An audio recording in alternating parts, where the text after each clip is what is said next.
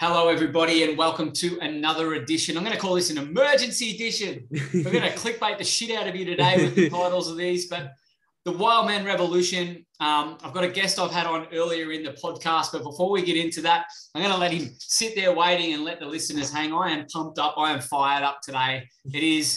The world is getting crazier and crazier and crazier, and it just instills to me what such a big mission I've got, not only highlighting to the world that there are amazing men or amazing people doing great things in the world as part of this Wild Man Revolution, but it's highlighted to me that I have a really, really big job at hand too with all the other things I'm doing, and I would really, really love you guys to check me out on my social medias, Facebook, Twitter, Insta, all the links will be below. And if you're listening into this, I'm across all listening platforms for podcasts, Apple and Spotify, the like. And also, if you're more of a visual person like myself, and in this one too, there are going to be plenty of visuals. Check out my channel on YouTube. The link will be below as well. And as I said, I'm super freaking fired up. I've spent my morning going... had some great meetings relative actually to what this podcast is about. I haven't even mentioned what this is about yet, but I had to go to the gym this morning. First time back in my gym for a while, just by personal choice. I generally train at home, but they've got a great recovery set up there. They've got a magnesium pool, they've got a sauna, they've got ice baths. It's really, really cool. So I went for a 5K run there, really got the blood pumping and really tuned into my emotions, which I'm really big on because I have had a lot of triggers come up this last week. But I went in there with the intention to calm my nervous system down, which is really, really important for the work I do. I might come across fired up, angry, or even having some rage, and I'm definitely feeling the same, but I understand the importance of calming my nervous system down. So with this expressed rage or anger or emotion, it's coming not from a scattered, chaotic place. It's coming from a place where it's like, hey, hitting the point. Because our anger, our rage as men, as humans, it's actually a fucking gift. And it helps me. It helps me really, really land my message in an assertive way. It's me and my power. Now, a lot of men in the world I see who this anger, this rage has been shamed for so long. This anger, this rage is frowned upon by society. But see, part of my mission is to say, fuck you to that social conditioning. We need to learn in a healthy way and understand and build that connection with our body. That by really embracing this and not judging this energy, it's powerful energy, and learning how to work with it, getting guidance around this. Like I say, I use the example of what I did this morning when I was super triggered and I've had a lot of things come up. I went straight to the recovery. I went to calm my nervous system down, like sauna, ice bath, like 15-minute, 5-minute intervals. All the ladies in the recovery room are doing 45 seconds and celebrating. I was like logged in there for 5 minutes, but it was all with the intention to calm my nervous system down. And you can probably feel, hear, see now, I'm still pretty pumped and it's still the same energy, but I've felt into it and I'm ready to express it. And I really encourage anyone out there who's listening into this. What changes the world right now? This wild man revolution is unleashing this fucking wild, is unleashing this power. This is actually our power. And I'm not saying the unhealthy anger or the rage, but expressing it in a healthy way. And this is an outlet for me. This podcast, what I do in the world is an outlet, but it's an outlet to be able to inspire, motivate, move, fire the fuck up anyone and everyone to be a part of this revolution and beyond. Because what we're doing now is setting this up. It's not just about us in this reality, this next 5 years, this next 10 years, this next 20 years. It's fucking legacy stuff. It's for our kids. It's for future generations. And we have been gifted this opportunity right now to really embrace the power of our energy that we have. It is our God-given gifts. Work with it. Bring it to life. Love it. Fucking own it. Be in our power.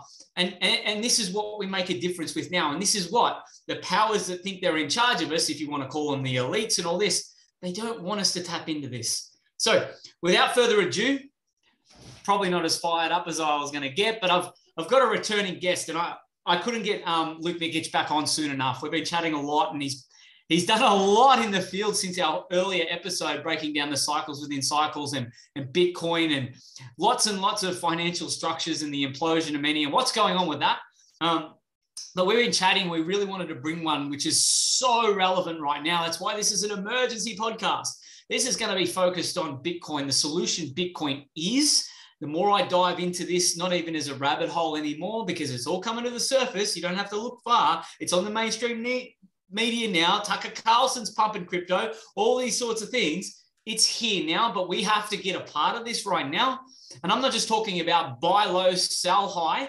No, there's more to this. So I'm gonna bring Luke on. He's gonna run the show. There's gonna be some great visuals. Again, he's ticked some big goals since we last chatted, I think back in September. I would love to hear more about what you've accomplished and what you've achieved and what you're doing now, mate. And then the floor is all yours. Steve, thank you so much for having me on, brother. That was an amazing intro. I always try to bring the fire, but I don't think I'm going to be able to outdo you in this one, mate. But yeah, there's so many different threads I can pull on in that intro. I think you touched on there. It's such an opportunity to kind of build a legacy right now in the 2020s. A lot of people, we're all kind of suffering from recency bias, and a lot of people don't understand that the really crucial point we stand in history, like we are on the precipice of a revolution.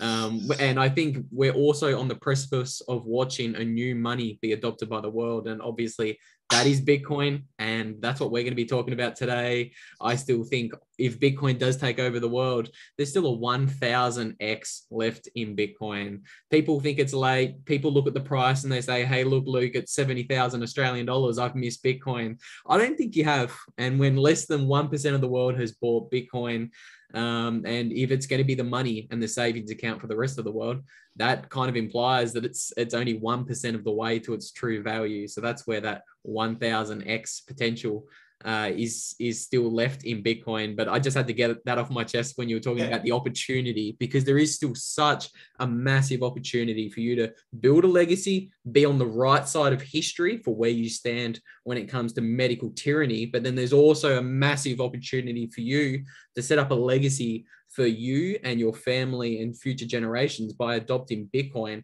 when it's still so early in its monetization phase. Because obviously the way I look at it and the way I talk to beginners today is every dollar you put into Bitcoin today, I think it's going to be worth $1,000 by the time we transition to a Bitcoin standard. But I'm sure we'll get into that later. I'm sure Steve, we will, mate. Firstly, thank you so much for having me on again, mate. I'm really excited to jump in and do part 2 with you. Yeah, mate. I had to get you on, like I say, when we were chatting, and like, let's get one out right now, because I really feel with what's happening in the world, this rushed part of this agenda, people have been thinking it's been medical tyranny is just one of the ways they've been pushing us into this digital society where they control it. And I think that's a big thing. I'm like, well, people actually need to know this now. I was sharing with you just before we hit record. I've been sharing in my tribe about this, and a lot of people are switching off for this, because I've been like, hey, you guys have got to get your fucking act together right now and just get educated. Get yourself placed. It's not about like putting all your money into something. It's about get educated on this now. And one of the intentions is you're going to bring some really solid, grounded, simple to understand education from your experience. And I'd love to hear, like I say, again, man, you're like researching, writing for some big networks right now in the space. And you weren't doing that like when we were chatting like a few months ago. So tell us a little bit more about what you're doing there, and then get stuck in, man. Yeah. I really hate shilling my own shit. I feel uncomfortable and awkward and weird doing it. Man. Yeah, so I've been writing a few articles. I got one of my articles published in a media site that has like over 1 million readers and followers. So that's Bitcoin Magazine. So that was pretty fun. I love talking about Bitcoin. I love writing about Bitcoin. And then also I've kind of recently landed a full-time gig writing and researching for a pretty large YouTube channel. Nothing's official yet and nothing's been said publicly yet, but I've been having lots of fun. So all your listeners on the Wild Man Revolution get the inside scoop on that one. So that's been pretty fun. I've been nice and busy, and obviously if I get to talk about Bitcoin and write about Bitcoin, that's my dream job. I love it. Do you know what I love about this? Some of my guests don't realize I'm going to put them on the spot sometimes, and well done for being vulnerable there, man. And you're not shilling your own shit. Be fucking proud, because at the end of the day, the premise of this highlighting, like, men in their different genius zones doing great things in the world. And I think you're doing an amazing, amazing job. And you're kicking some massive goals. And I think it's like this, what would you say, this quickening of the energy of the world and how things are going. I think your journey has been quickening too. So watch this space with Luke, with the research he's doing, with not only the articles he's writing, but the big moves he's making going forward. I think you're going to see him a lot more, and I will definitely be sharing all his shit. Appreciate it, brother. Yeah, it's very surreal for a bogan like me to be getting the opportunities I'm getting. But I suppose it's a lesson for anyone out there. Like, I'm literally just a 24-year-old bogan. If you go out there and, if you, we're moving to a society that's based upon meritocracy. So it's all about the actual value of the ideas and the work that you produce. You're going to get rewarded for that. We're moving away from a society that's based upon all these, we in the Bitcoin space call them fiat credentials. So I think gone are the days of people who, have been in politics for 40 years yield all the power. I think we're moving to a society where it's more based on proof of work, which is more getting into Bitcoin a little bit later. But yeah, just get out there and do the work. Get out there and, like, if you've got something to say, start a podcast. If you've got something to say, write it down and just, you could be surprised about the opportunities that might come your way. So yeah, definitely don't self-sabotage yourself if anyone's listening in and they feel like they have something to say in such a unique time in history. Blurt it out, speak your truth. Absolutely, man. Fucking love it. Proof of work. People are scared of that word work, I reckon. And I think that's why I like Bitcoin more than the proof of stake. Yeah, we could definitely get into that. Definitely. Keep going, man. Like I say, the floor's yours. Rock it out. Otherwise, I will take an hour. We're going to keep this one shorter than our 3-hour version early on, guys, because we're going to get straight into it. Let's do it. So let's talk a little bit about Bitcoin price action. So I think the last time we were on was probably about 3 months ago, and I think Bitcoin price is the first thing that captures everybody's eyes and minds and thought process. So for anyone listening in on the podcasting platforms, this is where you want to jump over to the Wild Man Revolution podcast on YouTube, because we're looking at some charts on screen. So we were talking probably 3 months ago, and that was probably in here, September kind of range. And I think at the time, a lot of people were very bearish on Bitcoin. A lot of people were saying, hey, look, Bitcoin's topped out. It's time for it to have another 85% correction.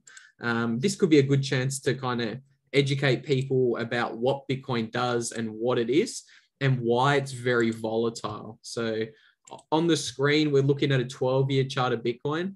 I have 4 green arrows on the chart, and I also have 3 red arrows on the chart. And essentially, it's just showing how Bitcoin moves in these 4-year cycles. So you can see that Bitcoin goes parabolic for 2 years, and then it has a big correction. It goes parabolic for a few years, and it has a big correction. You guys can see what's going on. And this kind of all ties into the Bitcoin halving and how it's actually produced and how it's released into the world. So that's got to do with these vertical lines that I've got on the screen.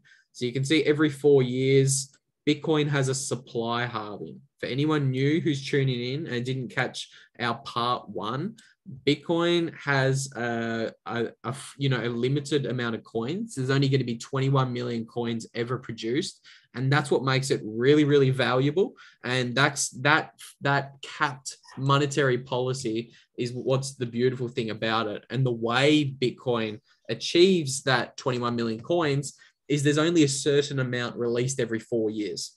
So every 4 years, you can see, which I've got in the vertical green lines, the amount of Bitcoins that comes onto the network gets cut in half. When you cut the supply of something in half and the demand stays the same, the price is naturally going to go up. So you can see that by the green arrows I've got that happen every single time after a Bitcoin 4-year halving. So, and you can see that generally, after Bitcoin goes up on one of these really big, crazy runs, it has a big correction. So in 2012, you can see Bitcoin corrected 95% after running all the way up to $30, crashed down to $1. Same thing happened in 2013 after the 2012 halving. Bitcoin ran up to $1,300, had a large 80% correction down to $150. So again, notice the size of those corrections, 95%, 85%. And the same thing happened in 2017, where Bitcoin quote unquote crashed from $20,000 down to $3,000. But notice each time after it has these crashes, it's setting a base that's higher than it was previously. So you can see in 2012, it quote unquote crashed all the way down to like $2. When it crashed again 4 years later, it crashed to a much higher level, $200. And then in 2016, when it crashed again, it crashed to an even higher level, $3,000. So the point of that whole tangent and ramble was the last time Steve and I were recording, a lot of people were saying, that's it. Bitcoin topped at, 80,000 Australian dollars. It's going to crash again 85%. And we were pretty adamant that that wasn't the case. We were pretty adamant that Bitcoin was going to continue in this bull market to much, much higher prices. And that's what it looks like it's doing at the moment. It looks as if it's ready to take off and continue this bull market that Bitcoin is in. Yeah, cool. One thing I've noticed, and it's been really, really interesting, I keep an eye on these cycles and everything, and the movements in the months, and some of these corrections have actually been really, really similar for dates and everything. And what I've noticed about this bull run and this December, we haven't had the huge pump at the end of November and then the end of December. I'm not going to say we're not going to get anything towards this end of the month, but I actually see this as a healthy thing and showing that this bull market is prolonged, and probably prolonged by a lot longer, because we've sort of extended out. There's more institutional money in, there's more adoption, there's so much more in, and also the upgrades to Bitcoin and these sorts of things. I keep telling people right now, a lot of people are thinking, well, we're done. Like, we've gone down again. We're in the 70-odd thousand or 68,000 Australian dollars. But no, I see this as such a healthy thing. And I know you're going to get into some more different on-chain data and everything later to sort of back that up. But I just wanted to mention that early on. It's a good thing when this happens. When we break a cycle like that, instead of just following it, because if it was just predictable, like if you're an investor, it's like, oh, wait on this time, we're going to pump in December. Yeah, so that's the really interesting thing, and a lot of people are scratching their heads like, what's going on with Bitcoin? Because each of these tops that we were just talking about, whether it's 2013 or 2012 and 2017, generally Bitcoin tops around December or January, and that's because I think in the US that's where their financial year ends in December. So a lot of people take profits towards the end of that time frame, and Bitcoin normally tops something like 18 months after each halving. So again, we're talking about the halving. That's what happens on those green vertical lines that we're looking at on the chart. That's just how Bitcoin operates. It's a beautiful mechanical thing, but this time it looks different. What's up with Bitcoin? Why is it not rallying in November and December? It looks as if the bull market's going to go for longer. And that's because I think the 4-year cycle model is breaking.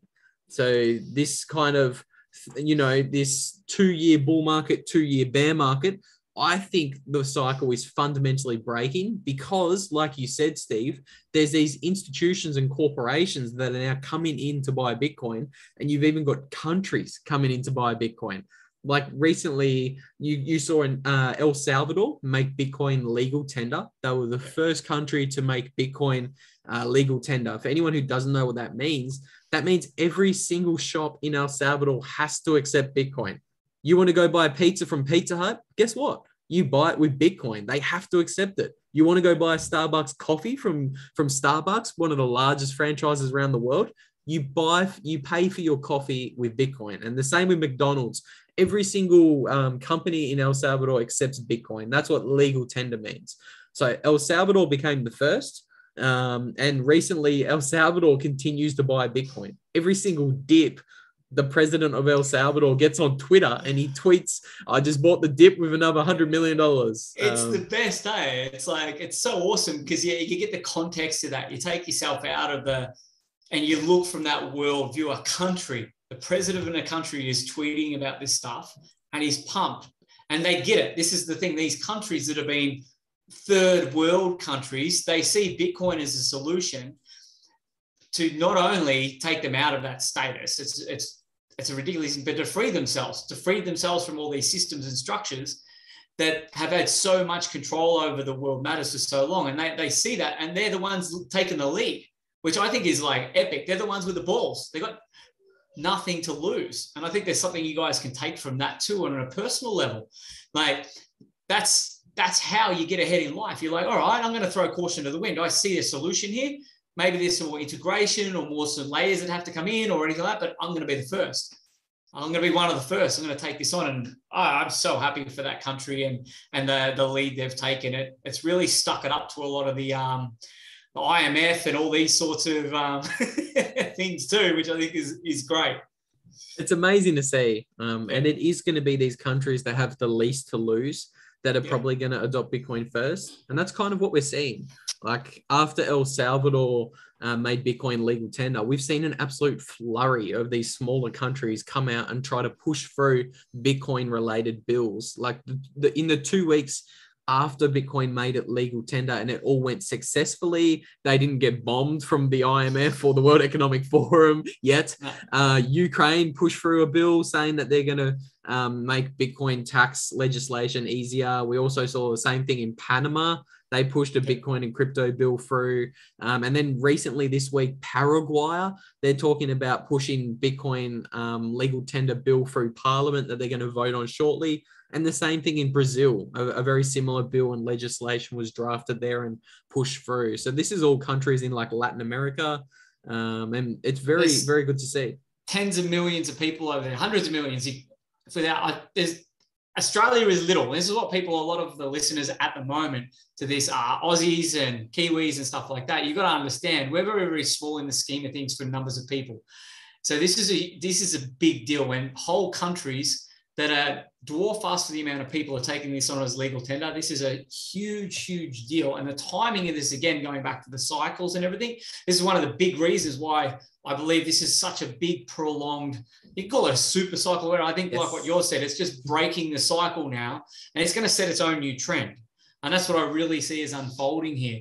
I 110% agree. Just for reference as well, like Australia is, we're 25 million people, so very small population. Somewhere like Nigeria has over 200 million people, and over 30% of those people are using Bitcoin in Nigeria. Adoption is massive over there, absolutely massive. And a lot of people in the Western world don't see that.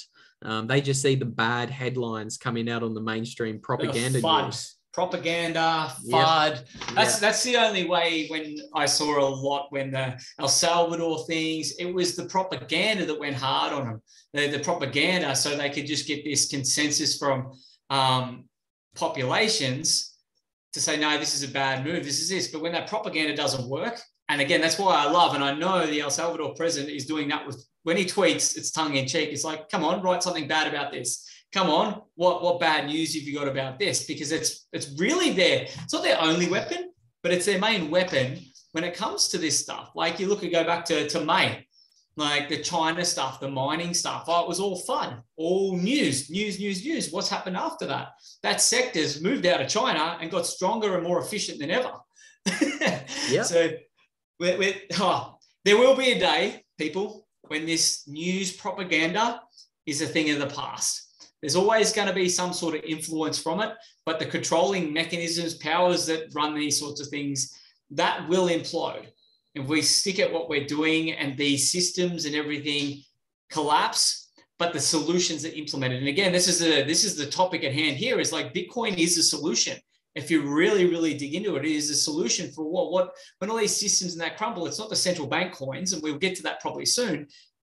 Bitcoin's a solution. If you don't like the propaganda of the government and you're like sort of taking half a red pill or whatever, no one's awake yet. We've still got a long way to go. But if you're like, well, what's the solution?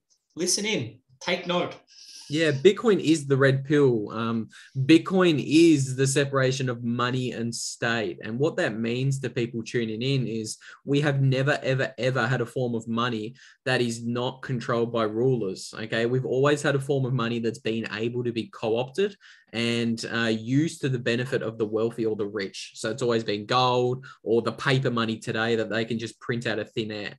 They're always been able to manipulate the money and, you know, set up the financial system in a way that benefits the 1% or the rich at the expense of the poor. And Bitcoin's this really radical invention where nobody can actually control it. Nobody can stop any Bitcoin transactions. Nobody can seize any of your Bitcoin transactions. Nobody can print any more Bitcoins. There's only ever going to be 21 million Bitcoins. Nobody can manipulate the money supply. And that's a really radical transformation or invention or discovery, as we like to call it in the Bitcoin space.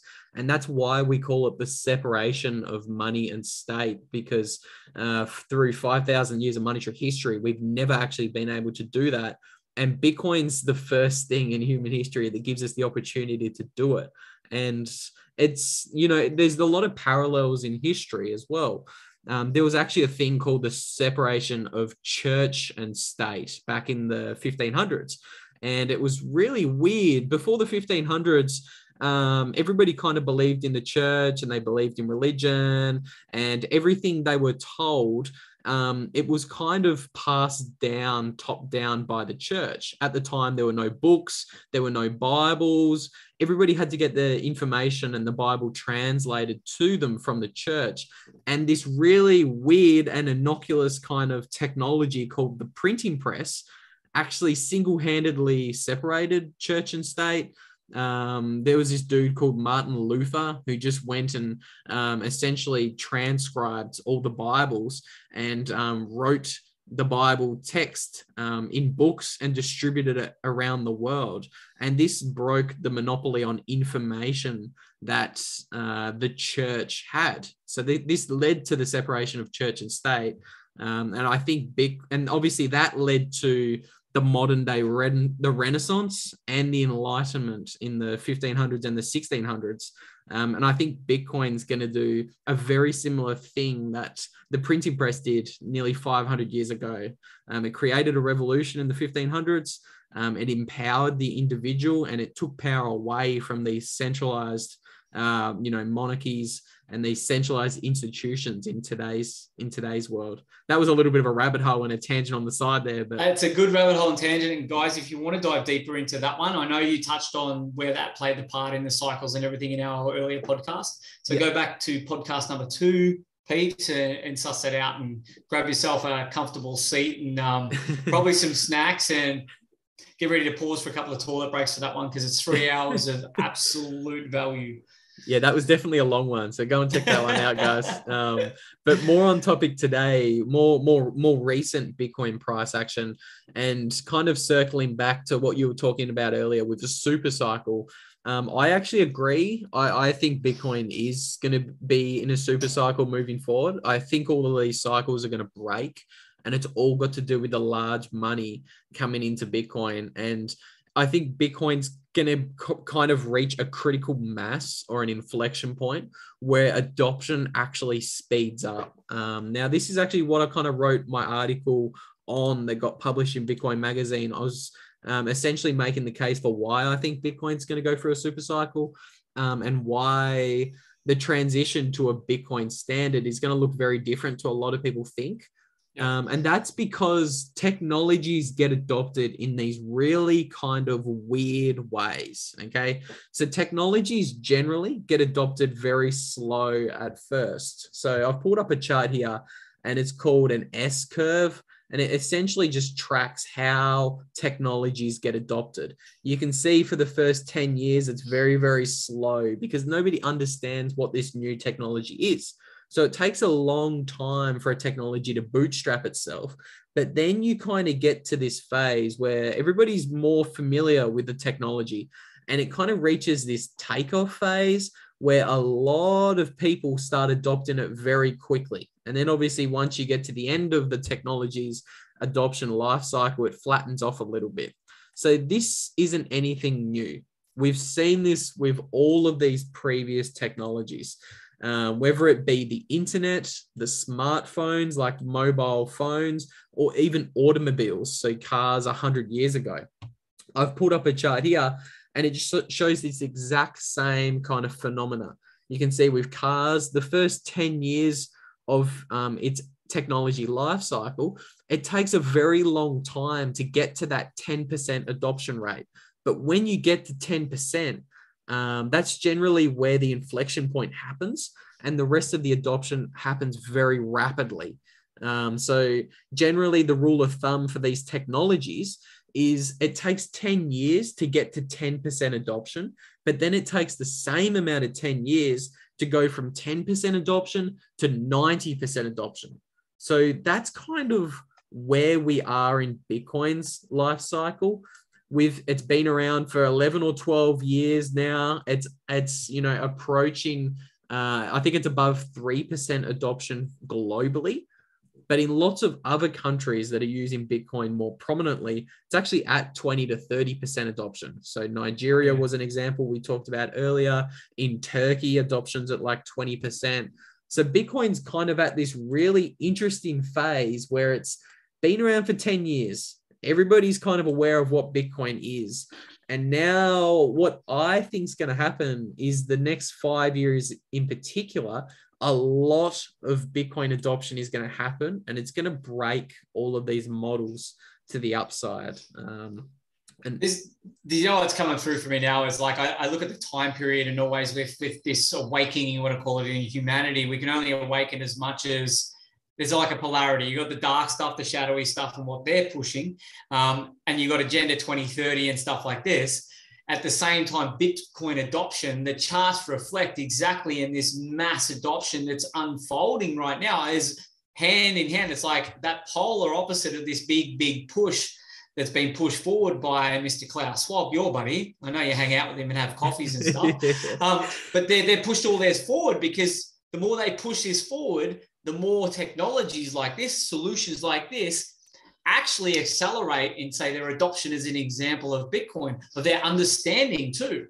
Like when we're understanding stuff, the more it's in our face. Now we get this with the propaganda and everything. Now, why do you think it's flashed everywhere? Because the quicker it can go into our unconscious, the quicker we have this unconscious understanding or knowing of it. So then that's how we behave from that. So the more we take this in, we're available to take in this information quicker. That goes hand in hand with the adoption, because we're available, goes in the unconscious, like, holy shit, this is a solution. Holy shit, this is in my face as much.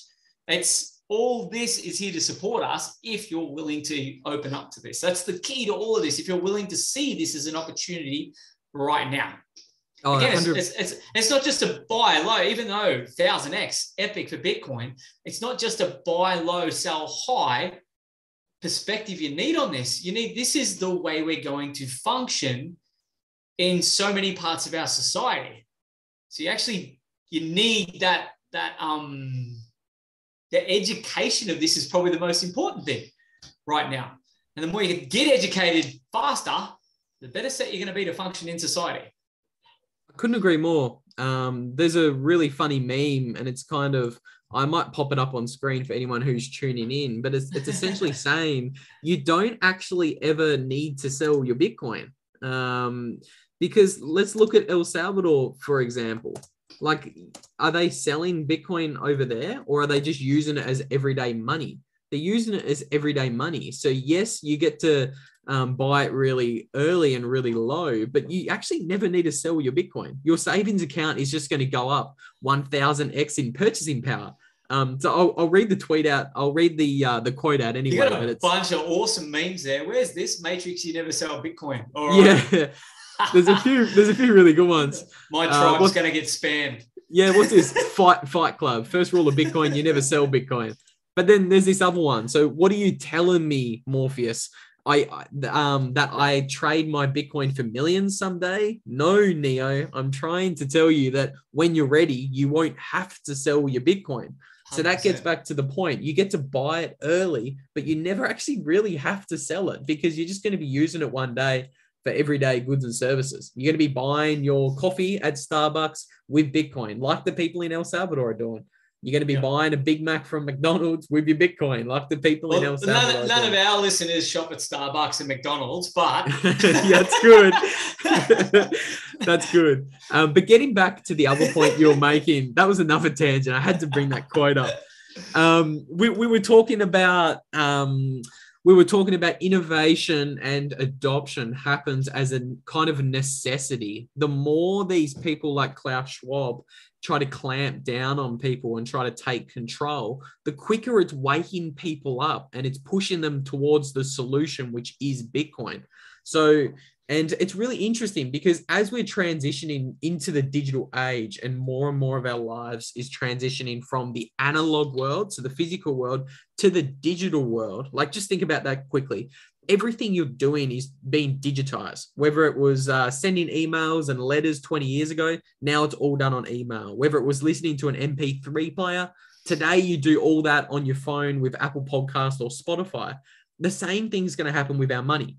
The days of physical money is over. Our value or our money is going to be digitized as well. And this is also highlighted by all of these technologies that are just being adopted at a quicker rate. So this is another one of these charts. And you can see the first, the technologies like the automobile and electricity 100 years ago, the curve was a little bit more sloped over. They were adopted a little bit slower, and it took people a longer time to see the value in that technology. But you can see the further along we are on this time scale, the more vertical these charts are. Technologies are just getting adopted more rapidly and more rapidly. And that's what Bitcoin is. It's a technology. I think it's going to be adopted really rapidly.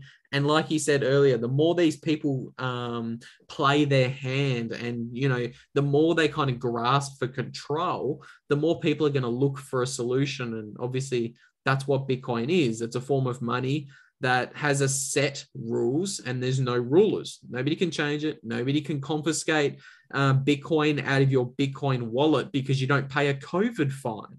Like that's happening in Australia. You don't pay a COVID fine and they're literally confiscating money out of your bank account. Bitcoin fixes it. Social credit system. You've been to a servo to fill up and there's some close contact there. You haven't scanned in. Not going to go down that tangent here, but all of a sudden you get a call. Oh, yeah, we checked in your bank account. What? Nothing's private from that stuff anymore. There's so many things. You've been a bad boy or a bad girl. We're just going to take this out because you weren't allowed to do that. And this is if you want to go to the shadowy side, I don't know if you want to talk about that now, like with this push and the announcement in Australia in digital currency, or you want to leave that till later? Let's touch on it. It popped up. So let's keep it simple. Like I knew it was coming. You knew it was coming. We know it's coming. You look at all the other pushes that happen here. What's going on in the last couple of years has been this big push towards the MyGov digital wallet. Yeah, there's been medical tyranny. There's been this focus on like lockdowns and all this, but it's just to get people ready for what is to come. Good old Josh on screen there. And they announced it the other day. They're going to see if it's feasible. They've already decided what they're going to do. They're going to go hand in hand, do what their masters tell them to do. It's a central bank coin, social credit system. Australia might try and hide behind it. I've noticed this about the Australian politicians. They're very good at NLP. I know now why I did NLP, apart from helping people with their inner stuff and covert hypnotic languages, because these motherfuckers, that's how they sell this shit. Unlike Israel that says, yes, we're just bringing in a social credit score system, Australia are going to sell this shit. They're going to market this as some new fancy thing. They're going to look at Bitcoin. We're going to take Bitcoin on. Commonwealth Bank's got Bitcoin. Oh, watch out for that one, guys. But they're going to place themselves as they're going to be in control of educating Australia on why digital currency is a thing. But they're going to bring it, but you're going to need the MyGov wallet. You're going to need to link up to one of the main banks that they control, all of them. And there's going to be this set of rules with it after they put bells and whistles on it. I've been telling everyone they're going to sell this as better than Bitcoin somehow. I don't know how, but they're going to do that. They already are. Yeah. And they're not even in the same world. Yeah. So for a long time, China's the first country that has this central bank digital currency kind of system set up. So that essentially they've banned all cash in China. There's not much cash. And you have to use the money that the government says you're using, and they can see every transaction. They track every transaction. They tax every single transaction. As soon as you make it, they can tax it if they want to. And if you do anything bad in there, it'll give you what's called a bad social credit score. So if you're not following the rules, or if you're not wearing a face diaper or a mask to the shops, or if you're not checking in with the QR code, you get a bad social credit score. And what happens in China is they can freeze you and your entire family's bank accounts just because you get a bad social credit score. And they also ban you from leaving. So you can't get onto planes, you can't get onto trains if you have a bad social credit score, and they've switched your bank account off. So they've been playing around and trialing this for the past couple of years in China. And a lot of people like Steve and myself have said, guess what? That's coming to your country, and it's coming a day soon. That's what they want. They want more control. They want more trackability, and they want to be able to tax you more. Okay. Yeah. So, and a lot of people, like I've been pretty adamant since day one. I said, it's not 14 days to flatten the curve. This is the thin edge of the wedge. This is how they're going to, this is a controlled demolition. They're going to bring down the old financial system using COVID as the scapegoat. And what they're going to do is they're going to implement the same system that China has. Yep. So obviously the supply chain issues and obviously the lockdowns, they're the perfect excuse that governments around the world are using for the soaring inflation. I'm sure you guys have all noticed your grocery bills rising at a rapid rate. And the governments have got the perfect excuse. Oh, it was the supply chain interruptions. It was the lockdowns. And this is all, it's got nothing to do with that. It's all got to do with the money printing and the macroeconomic situation that Steve and I touched on in part one. They're printing a lot of money, they're devaluing the money, and that's how they're paying back their debt. It's always been the play. And I think a lot of people have been distracted by COVID. It's a real situation that's been created, and whatever you believe about it and all that sort of stuff. But the monetary side has always been there. Like even their fines and that are another way. And now we only have a certain amount of time, but I'm going to drop some stuff in here right now just to plant a seed for a few people. Is you talk about tax is voluntary. Interesting. You talk about look into the ATO. Are they a legal organization? Rabbit hole for you. Look at the governments and their legal systems. Do they have jurisdiction in our country, Australia? Great rabbit hole for all of you. You give consent to this digital currency stuff, to your banks and everything, you're giving consent to these private corporations that they don't even have sovereignty in our country. But we're giving consent. If we start using their digital currency on that, COVID was just another thing to push you more into their control. And they just benefit through their foundations and their trust where they've invested in pharmaceutical companies and all this. They're making billions on the way. It's just a byproduct of this. A lot of people are scared that it's like, oh, population control and eugenesis. Yeah, there's an element to that, but they just want more control. They want this utopia where we are slaves and they are up there. They want, what's the movie series called? They want it, not 1984. No. Oh, goodness. Matrix? Everyone's living in the pods? They're hooked up to the pods? We're getting there. Metaverse, we're getting there. Yeah. No. What is it? One of the movies is called Catching Fire. I can't remember what it is. Really cool. It's a whole trilogy where at the end, there's like this utopia society and there's all TV propaganda and Hunger Games. Oh, yes. That's the elitist version of what they want here. They want two levels of society. And the reason I dropped this in here, and I will have some guests on if we're able to share to public.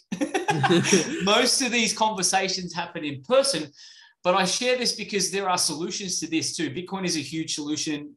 There are solutions that you could be available for and awake to right now if you choose to, where you don't even have to like place yourself and get educated just with crypto or Bitcoin or digital currencies. The whole entire way you live as society, there are other available options that are coming to the forefront now. I just wanted to share that. There's some great rabbit holes for you people. And Yeah, I'm Definitely. probably expecting some messages after that. Yeah, here's another rabbit hole for the listeners. I think we might have touched on this in more detail in part one, but if you doubt that this COVID is being used or exaggerated, and the lockdowns are being used and exaggerated for a controlled demolition of the economic system, go and have a look at what the Federal Reserve, the largest central bank around the world, was doing in September of 2019. 3 months before there was any lockdown, they were printing hundreds of billions of dollars and they were playing around with the interest rates. The banking system blew up in September of 2019 and the lockdowns, and we all know the script, what happened 3 months later. But back to the digital currency, here we go. Every single government around the world is trying to push out one of these central bank digital currencies, which is the exact same thing China is using. And the Australian government came out this week planning a digital currency, and they always love to throw in something negative about Bitcoin as regulation looms for Bitcoin. Sorry, what regulation? How are you going to stop Bitcoin? You can't stop it. Same way you couldn't stop the BitTorrent file sharing platforms where you can download movies illegally online. Bitcoin's the exact same thing. It's a decentralized computer system where there's hundreds of thousands of computers around the world that are running the Bitcoin code. You can't shut it down, okay? You cannot shut it down. Same way they lost a 30-year war on drugs. They can't shut it down. People want the drugs. People want the free movies, and people want a savings account like Bitcoin that can't be stolen from, manipulated, or can't have their transactions frozen. People want it. Some would argue that they are a big part of the war on drugs and they're on both sides. Yeah, yeah, I'd argue that too. That's a whole nother rabbit hole. But be on the lookout for digital currencies, guys. They're going to try and frame Bitcoin negatively when they push their Orwellian slave tokens. Go back to that title for a sec, man, because this is really important for people coming in. This is my specialty in here when I break down clickbaits and how they unconsciously suggest things. Like that's like a presupposition. You're sort of distracted by Australian government planning digital currency. That's their title. That's their heading, and then they drop this presupposition, like this fear, into your unconscious. You see Australian government, digital currency, Bitcoin, regulation, bad thing. The regulation thing, bad thing, goes in your unconscious. And it gives it, however you're filtering this into your unconscious, into your structural reality through that, Bitcoin is bad. These guys are so smart with their clickbaits, their titles, the way they present things, that if you're not aware of this, you're going to take that into your unconscious. And when it comes down to the choice, they keep hammering this propaganda of this news. They keep saying digital currency on the way. And your bank comes out, we're available. Here we go. Get your tokens, whatever it is. You've got implanted somewhere in your unconscious, Bitcoin is bad. Bitcoin is risky. Bitcoin is for friggin' black market. Whatever these fuckers put in their titles. I just wanted to share that. It's just NLP stuff. They're presupposing things and they're putting some subliminal messaging. It's powerful stuff used in a positive way. 100%. Like they've been learning how to do this for decades. Obviously, like the CIA and the NSA. What was it? Operation Mockingbird, Operation MK Ultra. There's some rabbit holes for people to go and check out. They're well aware of how to use the mainstream media for brainwashing and shit like that. Yeah. So there you go. MK Ultra, Operation Mockingbird. Go and check those out, guys. They've been declassified by the FBI and the NSA, essentially admitting that they are operations they ran on the US citizens. They have to admit, they have to tell us what they're doing. Yeah. Yeah. But earlier I was kind of throwing out a real wild prediction for Bitcoin, saying that it can still 1000x. And I thought a lot of people might think that sounds crazy at surface level. So maybe I might walk people through how we actually get to that figure and show how that happens just before we finish up, because a lot of people underestimate how much money there is in the world. So there is a lot of money. And here we're going to take a look at it. So this is how small cryptocurrency is. You can see it's absolutely tiny. It's only 3 of those little cubes, okay? If you have a look at the amount of actual money there is in the world, it's pretty crazy. So gold, there's $12 trillion of gold. There's $90 trillion of money in the stock markets. Remember, Bitcoin's only $1 trillion in size, okay? all the stock markets in the world are $90 trillion. Okay. There's like $100 trillion of money around the world in all sorts of different currencies, like the Australian dollar, the US dollar, the euro. Bitcoin's $1 trillion in size. Okay. So if you keep scrolling and have a look at the debt and the size of the real estate market, you can see it's pretty wild. And what's interesting about money through the past 5,000 years is when a better money comes along, it takes all of the value of the previous money that's inferior. You hear it a lot. Money is a winner-take-all game. And whether it was gold coming along and beating seashells, or gold versus silver, or paper money versus gold today, the new money that comes along kind of sucks in all the value around the world.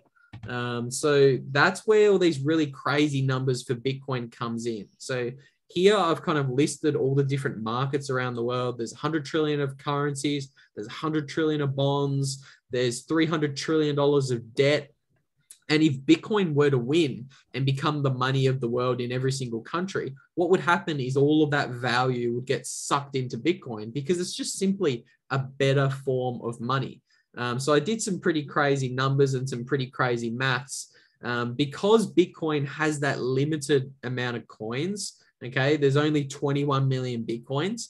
You can do some maths and say, if $2 quadrillion of money, which is all the money in the world, flows into Bitcoin, because there's only 21 million coins, that means that each coin would be worth $100 million per coin. Simple maths, very easy calculation. And because Bitcoin's still at only like $50,000 or $60,000 a coin, that means there's like a 2000x left in Bitcoin. So that's kind of where those crazy numbers come from that we were talking about earlier. I think a lot of people listening in, when you hear $1 billion or $1 trillion said, they don't have a concept of that. They don't have a grasp on that. It's a lot of zeros. It is a lot of zeros. And then you drop a quadrillion in there and it's just like, yeah, that's out of my expanded awareness. So here we go. This is what 21 million looks like, just for anyone who's tuning in and is curious. That's the biggest calculator I've ever seen. It is a big calculator. So when you've got 6 zeros, that's million. If you chuck another 3 on, that means it's billion. So 21 billion. And then if you chuck another 3 zeros on again, that takes you to 21 trillion. So that's kind of, that's the numbers that's going on. I bet a bunch of the listeners out there would just like 6 of them zeros with a couple of solid numbers in front, and they'd be more than happy. Me too, brother. Me too. That'd be great. So that's Bitcoin. I'm really bullish on Bitcoin. I think we're going through a super cycle. And obviously my long-term, if anyone wants to go and read the article, I show you why I think Bitcoin's going to be worth well over $50 million a coin by 2030.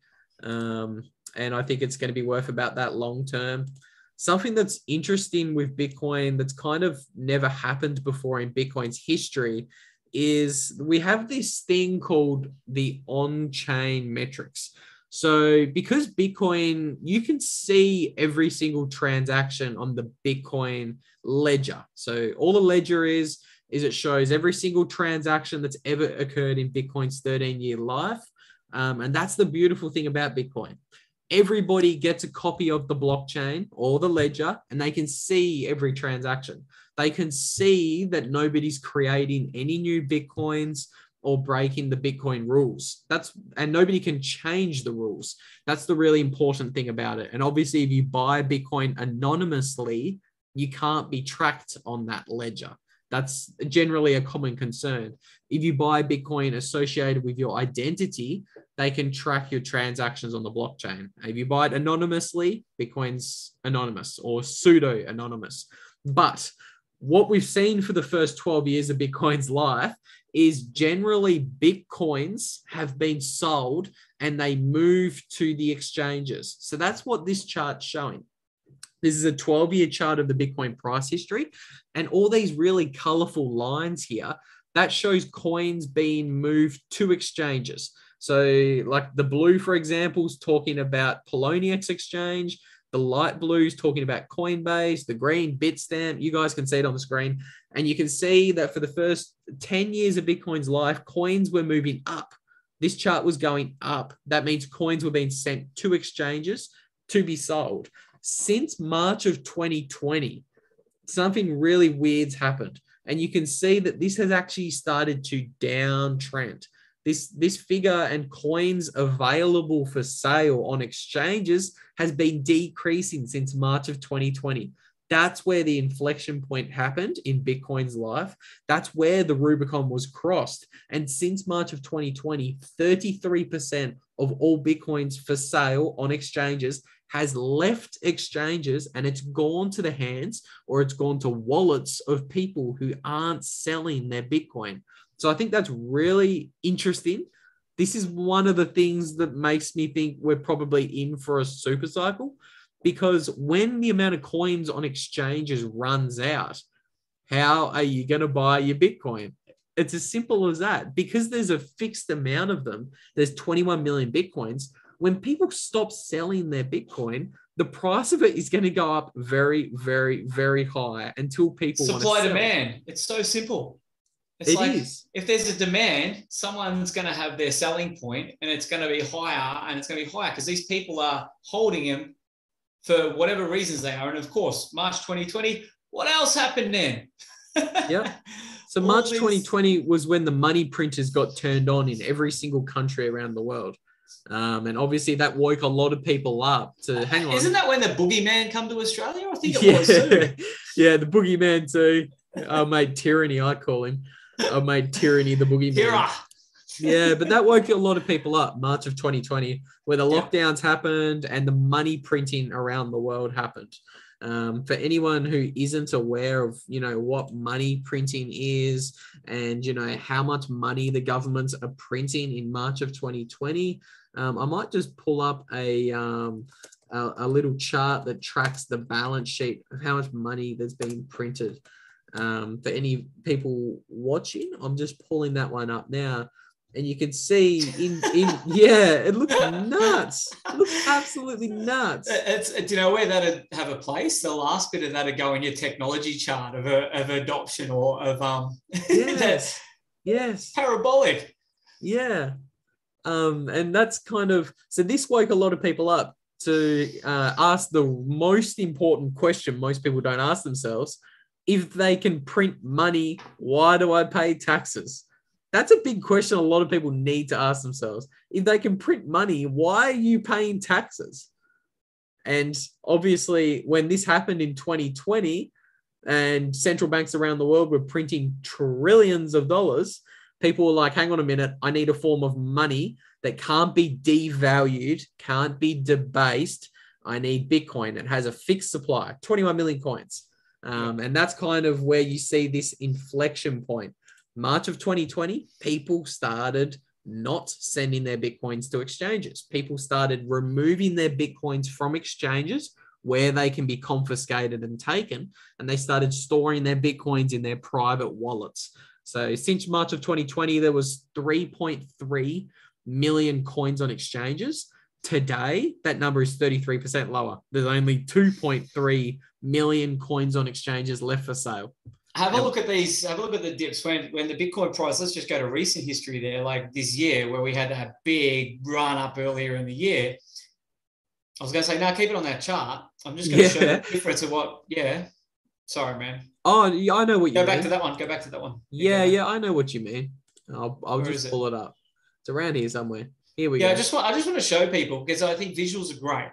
You have a look how we were peaking up in January, February, March, April, but already we're in that downtrend already. But then when we had that big sell-off, some more Bitcoins come back to the exchanges. Some people are like, oh, we're going to sell some off. That's this really little peak here. That's what we're talking about. See that tiny little peak? That's when Bitcoin crashed from 69K down to 29K. Sorry, that's in US dollars. A lot of us are probably Australians. So Bitcoin crashed from 85,000 Australian to about 40,000 Australian. Yeah. And you can see people got a little bit scared. They sent some Bitcoin to the exchange. That's what's highlighted here by this little tiny uptick. But see how small that uptick was?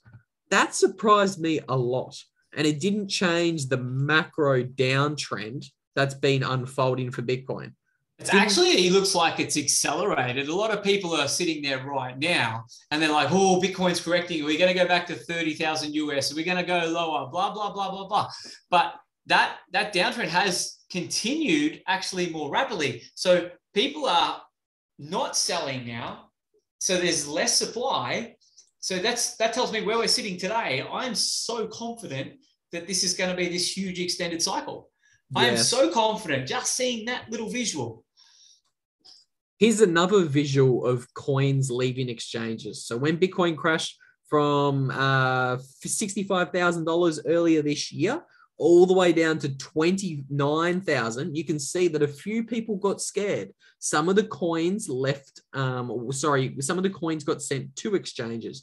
You can see that with the uptrend there, but you can also see that stopped. That trend only went on between May and July for 2 months. And since, we've seen coins continue to leave exchanges. And like you said, Steve, in the past couple of weeks where Bitcoin's been crashing, so the price is the black line at the top, the price of Bitcoin's been crashing, but coins have been leaving exchanges. That means those coins are going to the hands of people who aren't selling their Bitcoin.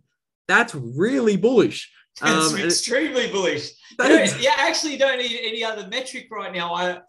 Seriously, knowing that for me, and this is what gives me, again, so much confidence, it's so simple to break this down. You don't need to go into this depth of these charts and have your understanding of that. If you understand supply, demand, and you only partially get how Bitcoin has been adopted, or you see it as a solution for the world, that's all you need to know to trust to hold your Bitcoin or have some Bitcoin. That is all. It's very, very bullish, mate. And we've seen this before. We saw this 4 months ago. So remember, we're looking at where Bitcoin crashed at 65,000 and it went all the way down to 30,000. A lot of people were saying, that's it. Bitcoin, it's all over. It's going to 20K. It's going to 10K. This is the 85% correction that's coming. But me and my friends on Twitter, all the Bitcoiners, we were saying, no, look, coins are leaving the exchanges. That's what the purple line is. So you can see price was going lower, but coins were leaving exchanges, meaning nobody was selling their Bitcoin. And obviously the price of Bitcoin went up since then. And we're seeing the same divergence today. Bitcoin price is going lower, but nobody's selling anymore. Coins continue to leave exchanges, going to the hands of people who aren't selling. So that's really bullish. And I expect Bitcoin to, like you said, Steve, I think the cycles are going to lengthen out. And I think Bitcoin's going to rally very hard moving into January, February, March, and then April, May of next year. I think it's going to hit at least 6 figures. I think it's going to go to hundreds of thousands. I agree. And I really urge patience for people out there. I know when I say things, if it's in my tribe and that, people expect it to happen overnight. When we say it's going to rally, it doesn't mean it's going to go up by 25% tomorrow. A healthy way that this moves, if you want to look at price, everything, is that steady, gradual growth in price. Yeah, it's going to have its peaks and troughs. Again, if Bitcoin goes to 100K by next May, that's huge. That's 40%. And I'm talking 100K US. If you're an investor listening to this, just an investor, and you're wanting more than 40% gains, you're probably getting a bit greedy anyway. And that, compared to traditional investments or assets, is huge.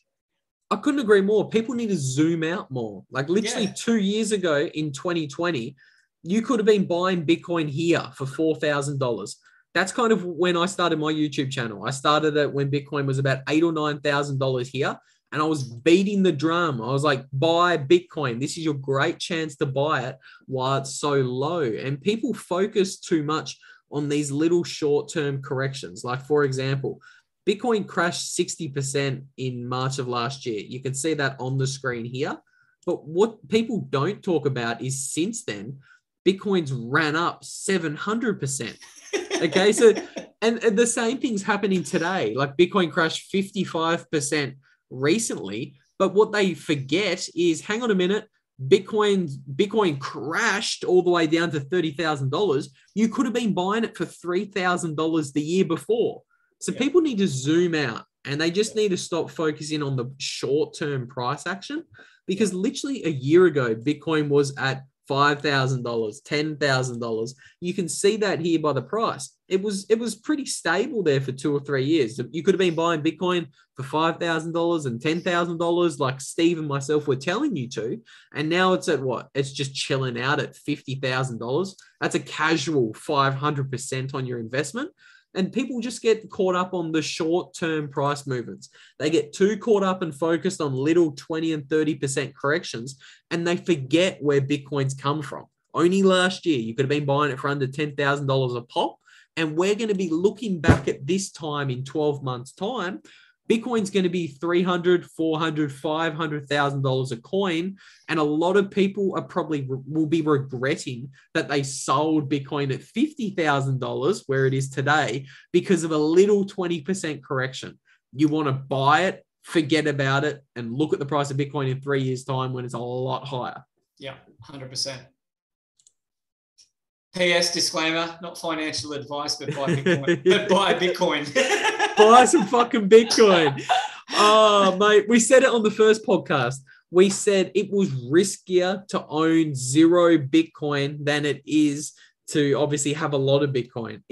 You're doing yourself some serious financial risk if you don't own any Bitcoin. Awesome, brother. Awesome. I think we've hit on lots of different things today. Man, we could keep going with this, man. It's been bloody awesome. Just if you're listening in, like Luke said earlier, go to the YouTube channel and check out some of these charts. Might even get you we'll add in maybe some links to some of your articles and stuff too, man, because I think it adds to this. If you're finding anything's come up in this, you've got questions around. You can reach out through the comments or anything in the YouTube or the podcast, but also check out and have a read of the articles that Luke's been writing, and it's going to give you more grounded understanding. I think it's super freaking important that not only if this is the first time you're really tuning into this, or the second or third, that you keep tuning into this evolution that is Bitcoin, this digital economy, this digital revolution, if you will, do that. Oh, what's that chart, man? Yes. When there's all that. Yeah. So this is from a recent interview I did with TXMC. He actually works at Glassnode, which is the largest on-chain metrics company in the Bitcoin space. He works there, and we looked at all the different on-chain metrics that he's following. He's an expert in this arena. I'm just trying to learn from him. He's the expert in on-chain. So if you're interested in pretty charts and having a look at what Bitcoin's doing under the hood, go and check that one out. That's on a podcast that I'm a co-host on. So that's called Bitcoin Made Simple. Go and check us out there. We release 3 videos a week, and we're always talking about this kind of stuff. We're talking about Bitcoin. We're talking about freedom. I literally, Steve isn't joking when he said earlier, we could talk about this for 4 or 5 hours. I talk to Bitcoiners and freedom loving individuals on Twitter for like 12 hours a day in these live calls. They're called spaces. You can get together in a room with 100 of your friends and just sit there and talk all day about Bitcoin. And that's what we do. So if you want to catch me on podcasts, Bitcoin Made Simple podcast. If you want to catch me on Twitter, this is my funky looking little profile on Twitter. You can catch me there. I like the banner, man. The banner's sick. Yeah, it's the dude who came out last year and said there was an infinite amount of money, Neil Kashkari. That's why you can see all the little infinity symbols there. He got memed pretty hard. So he should. Yeah, he should. So yeah, if you want to learn more about Bitcoin, come hit me up. I'm answering questions, 12 hours a day over on Twitter. I love it, and I can do it in the background while I'm actually working on my computer. So it's good fun. Epic. And we really have squeezed this episode in. We were chatting, and it's just so important that we got this out ASAP. I've got a couple more podcasts that have been pre-recorded recently that are coming out over the next 2 weeks, leading into what I don't like calling this Christmas time. I don't want to go into the satanic part of all that, but it's celebration time for the end of the year. So keep an eye out for Dave Berryman, who'll be dropping in the next couple of days with Self-Made, his brand. Really, really strong, grounded men's coach, leader, facilitator, influencer, and Mr. Andrew Scolari coming up as well, who's been in the networking space not just network marketing, everything and beyond in the digital space since 1991. That is a fantastic interview I've got coming up. And there'll be more from Luke too. I think this will probably become a consistent thing. We were going to talk about like mesh networks and all these sorts of things I think we can dive into this another time. I have some other amazing guests that I've had on the podcast. Mr. Brian Nassar, if you want a perspective, you want to dive into the dragon energy and the Daoism and all that sort of stuff, mastery, that is a fantastic one. Luke's and I's earlier one, this Aaron Baldock in one of the original ones, which has been super well received. Even myself going on a bit of an in-depth, wasn't really in-depth, taking you into my past, but the reasons why Wild Man Revolution, why this podcast, why my energy into this space, and why I really feel that this is a revolution at hand if we want to really jump on board and we really want to take part. Man, if you've got something else to add, or if you don't, let me know, because I reckon that's a wrap. And this has been absolutely awesome having you on again. I know this information, this energy that you've given today is going to help a lot of people. Oh, well, Steve, thanks again for having me on. Listeners, you should definitely go and check out the other podcasts Steve has done. I get a lot of value from them. I always learn something new. So definitely, this is a revolution, and it's an amazing opportunity to be a part of it. And speaking to other like-minded people in such crazy times in the clown world that we live in. So next time I'm on in 3 or 4 months' time, I've got the chart of Bitcoin up in front of me. Ladies and gentlemen, don't wish that you didn't buy Bitcoin today, because I think it's going to be a lot higher in 3 to 4 months' time. It's 60,000 Australian dollars or whatever it is today. I think it's going to be worth at least 200,000 or 300,000 in 3 months' time. Mark my words, not financial advice, but I've just drawn out on the chart what I think it's going to do. It doesn't look too crazy. That just looks like Bitcoin's going to continue doing Bitcoin's thing. So, Steve, 100%, man. Take a screenshot, guys. Yeah, hold me to it. Hold me to it, guys. Hold me to it. Keep me accountable. Thanks, brother. Check out Luke. Definitely, I think we'll link in a couple of the articles and stuff below. You're going to see more and more big things from Luke. And again, we'll have him on as a guest definitely in the future, especially if Bitcoin keeps doing its thing, which it will. And again, check out the podcast on all major platforms and the YouTube channel if you're more of a visual, and definitely for ones like this where we're showing charts and other things like that. And grateful to have you on, mate. Thanks so much for having me. Have a good day, guys. Anyone listening in, have a good Christmas. See you all later.